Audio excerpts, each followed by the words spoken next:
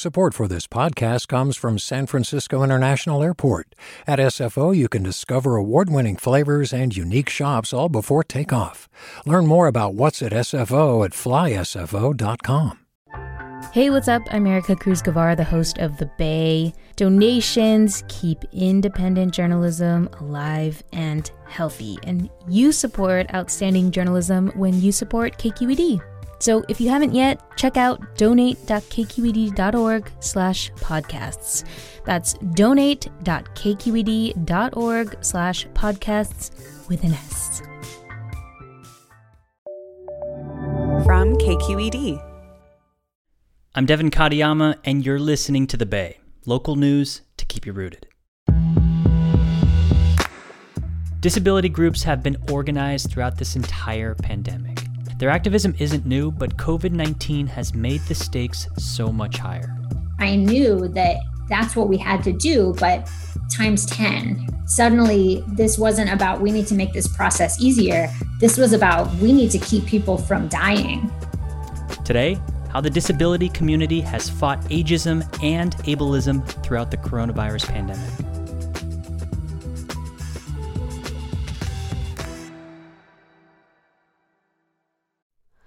Hi, it's Terry Gross, the host of Fresh Air.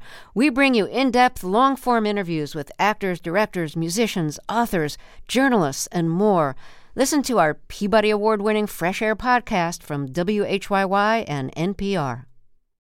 Hey, it's Avery Trufelman, host of Articles of Interest, and I've got to say, I've been a fan of KQED ever since I was a little kid, and I would come out to San Francisco to visit my grandma. It was just what we'd always turn on every time we got in the car, every time we were making dinner and turning on the radio. It was always KQED.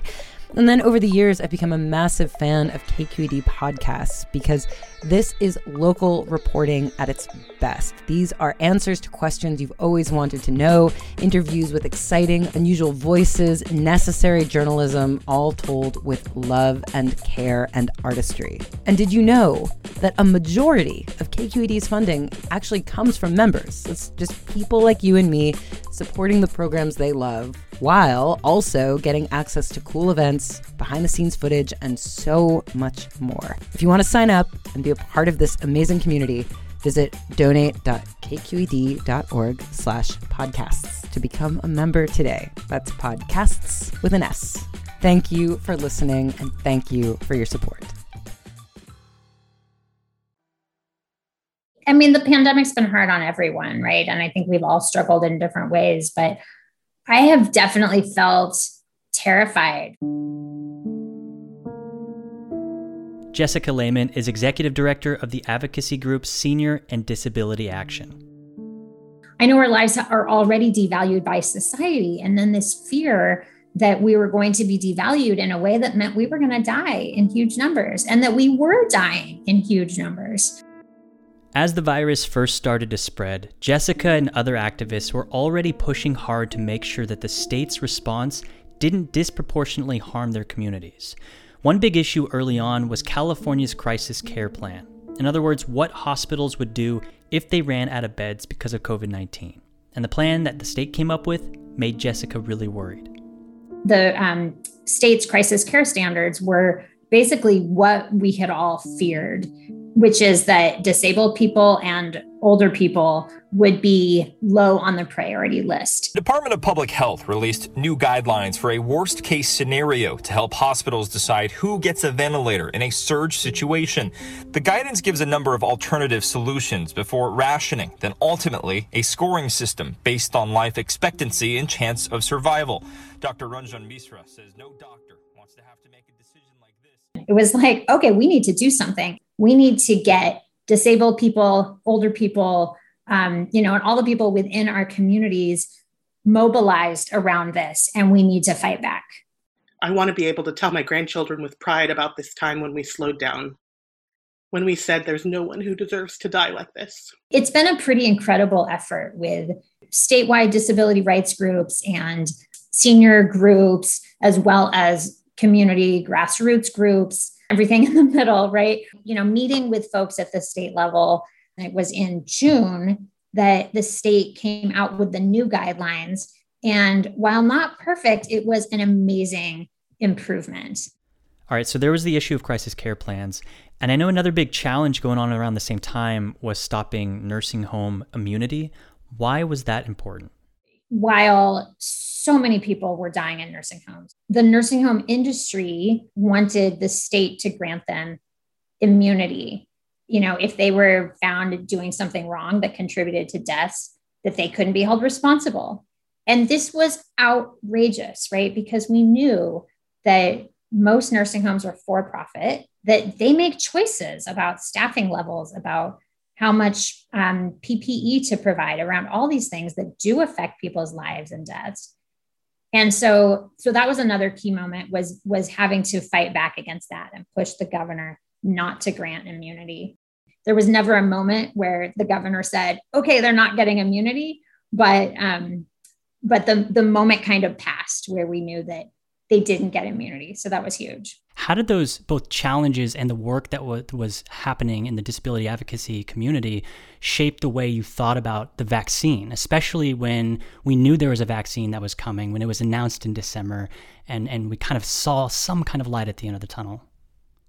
Getting these victories around crisis care standards at the state level, around stopping nursing home immunity, showed the power that disability communities and senior communities can have, and I think gave us some strength. When the vaccine came around, I don't think we all realized at the beginning what kind of fight was going to be necessary around vaccine equity. Many questions are still coming in about phase 1A. I had 7 comments from organizations or workers in long-term care facilities and assisted living facilities. We had a number of questions from seniors and people with disabilities about being prioritized first.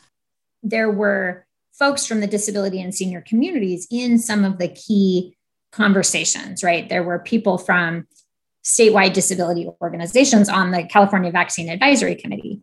I don't want to speak on behalf of all of the disability organizations here, but I think that for the most part, we would all agree that index would not be an equitable tool to use. There were a lot of people who were talking about disabled people and older people in key spaces. And so we kind of expected things were going to go okay, and they were going okay.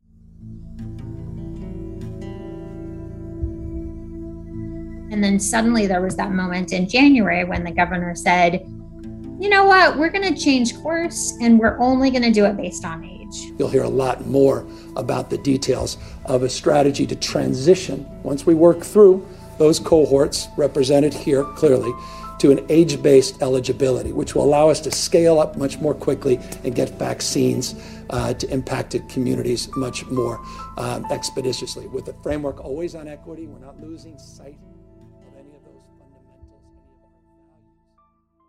So let's talk a little bit about what happened in January when the state came out with new vaccine distribution guidelines that basically took everybody by surprise, right? Essentially saying that we're not going to move forward with the tiered equity plan that we had before, but instead we're going to go with an age-based system. And they said this because it was an effort to get more vaccines into arms faster. But what was your reaction when you heard that news? My reaction was shock and disappointment and frustration, and also happiness for senior communities and confusion about what this would really mean. We were very concerned that by changing the eligibility guidelines, that disabled people under 65 who were at very high risk and had been very isolated were not going to have access to the vaccine for a very long time. And we're going to continue to get sick and die. So our messaging became, the state needs to focus on vaccinating people who are at high risk of COVID. And that also includes younger people with disabilities and other conditions that put them at high risk for COVID. Again, it was a very kind of inside-outside strategy, right? With the big statewide disability rights organizations and senior organizations having those conversations with people in state government, and then all of us doing a lot of pushing on the outside. I would encourage everyone to take to social media. The meme that was created for today was really great. I am spreading it around the internet. Telling our stories, right? Here's me. I'm at high risk. I'm in your community. I'm your neighbor. I'm your friend, right? And getting people to recognize what that meant and how we were further devaluing disabled people by deprioritizing our community for vaccine. You know, even I, as a disabled person, have been helping nonstop, making sure that my disabled peers had food, because at the beginning we didn't have food. Everybody forgot that disabled people were going to need food, not just toilet paper. You know, we were also sending the message that disabled people and seniors and all of our allies are not going away, and we will keep coming back, just like Groundhog Day, to let you know that we're here and that we need to be listened to until we are actually heard.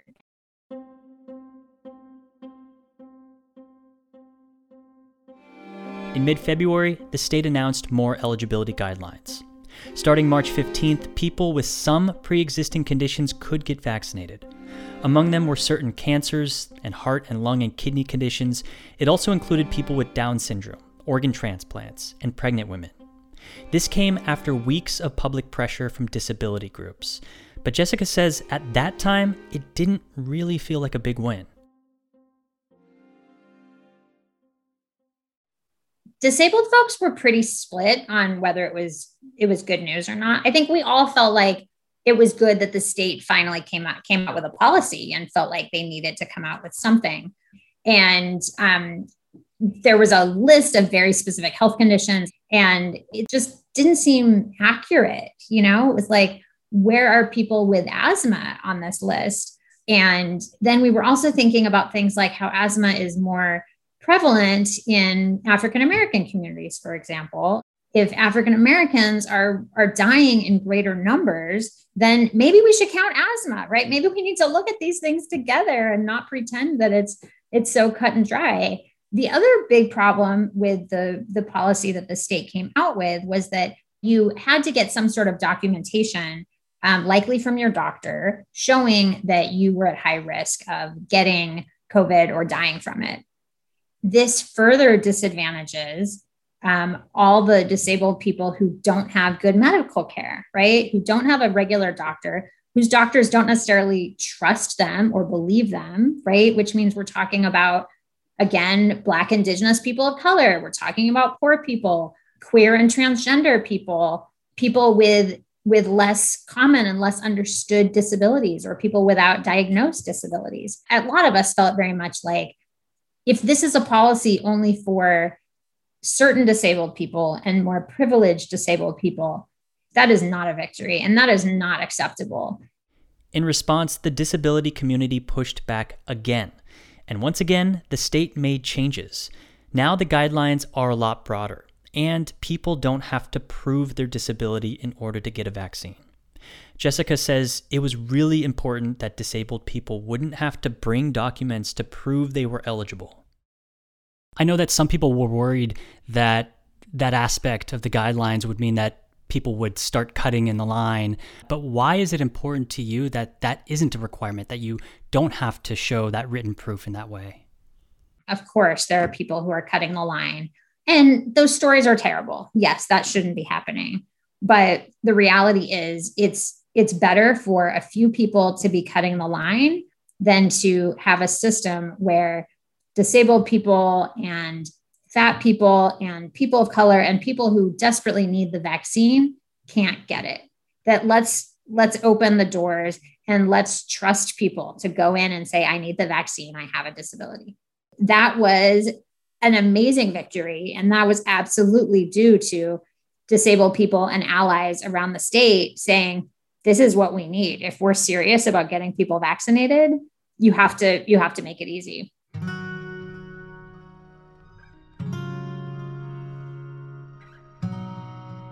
Before, when we were talking, you told me that you feel this pandemic has really changed the conversation about ableism and has made more people actually think about it. Do you think that it's changed for the better, that conversation?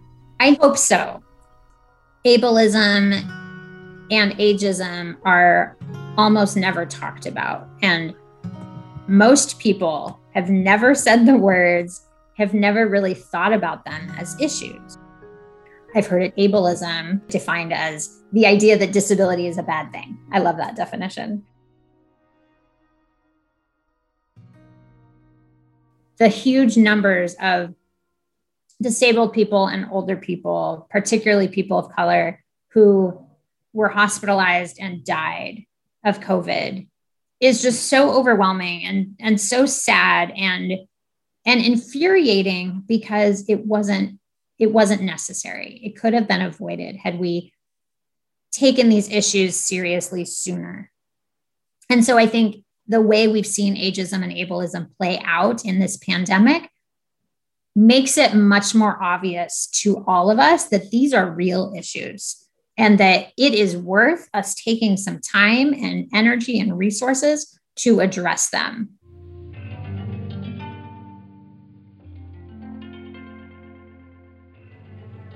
Jessica, thank you so much for talking with us. Thank you so much for having me.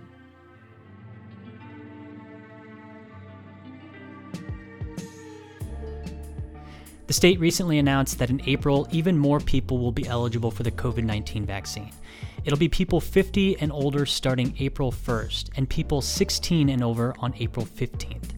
Jessica says she's glad to see more people becoming eligible, but she's also concerned that some disabled people will again face barriers to getting appointments, and that they'll continue to be left out of getting vaccinated. Jessica Lehman is Executive Director of Senior and Disability Action. This episode was edited and mixed by Asal Asanapour, Alan Montecillo, and me. Alan edited the script and our web copy. Asal chose the music, and Isabeth Mendoza writes our weekly newsletter. I'm Devin Katayama. That's it from us to you. Later.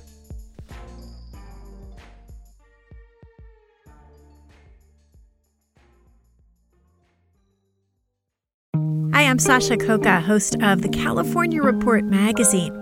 Every week, we bring you stories about what connects us in the giant, diverse Golden State. Because what happens in California changes the world. I love this place. We were once seen as like the place to be, California. The land of milk and honey. That's where you go to Sunshine State, but we just have challenges right now. KQED's California Report magazine. New episodes drop every Friday, wherever you get your podcasts. Hey, it's Glenn Washington from Snap Judgment. And if you love what you're hearing, and I know you love what you're hearing, please consider becoming a KQED member. You get special access to cool events, behind-the-scenes footage, and so much more. Plus, you'll sleep better at night knowing you did your part for the community you depend upon. It's in you. Please be in it. Visit donate.kqed.org/podcasts to sign up now. That's podcast with an S. Thanks.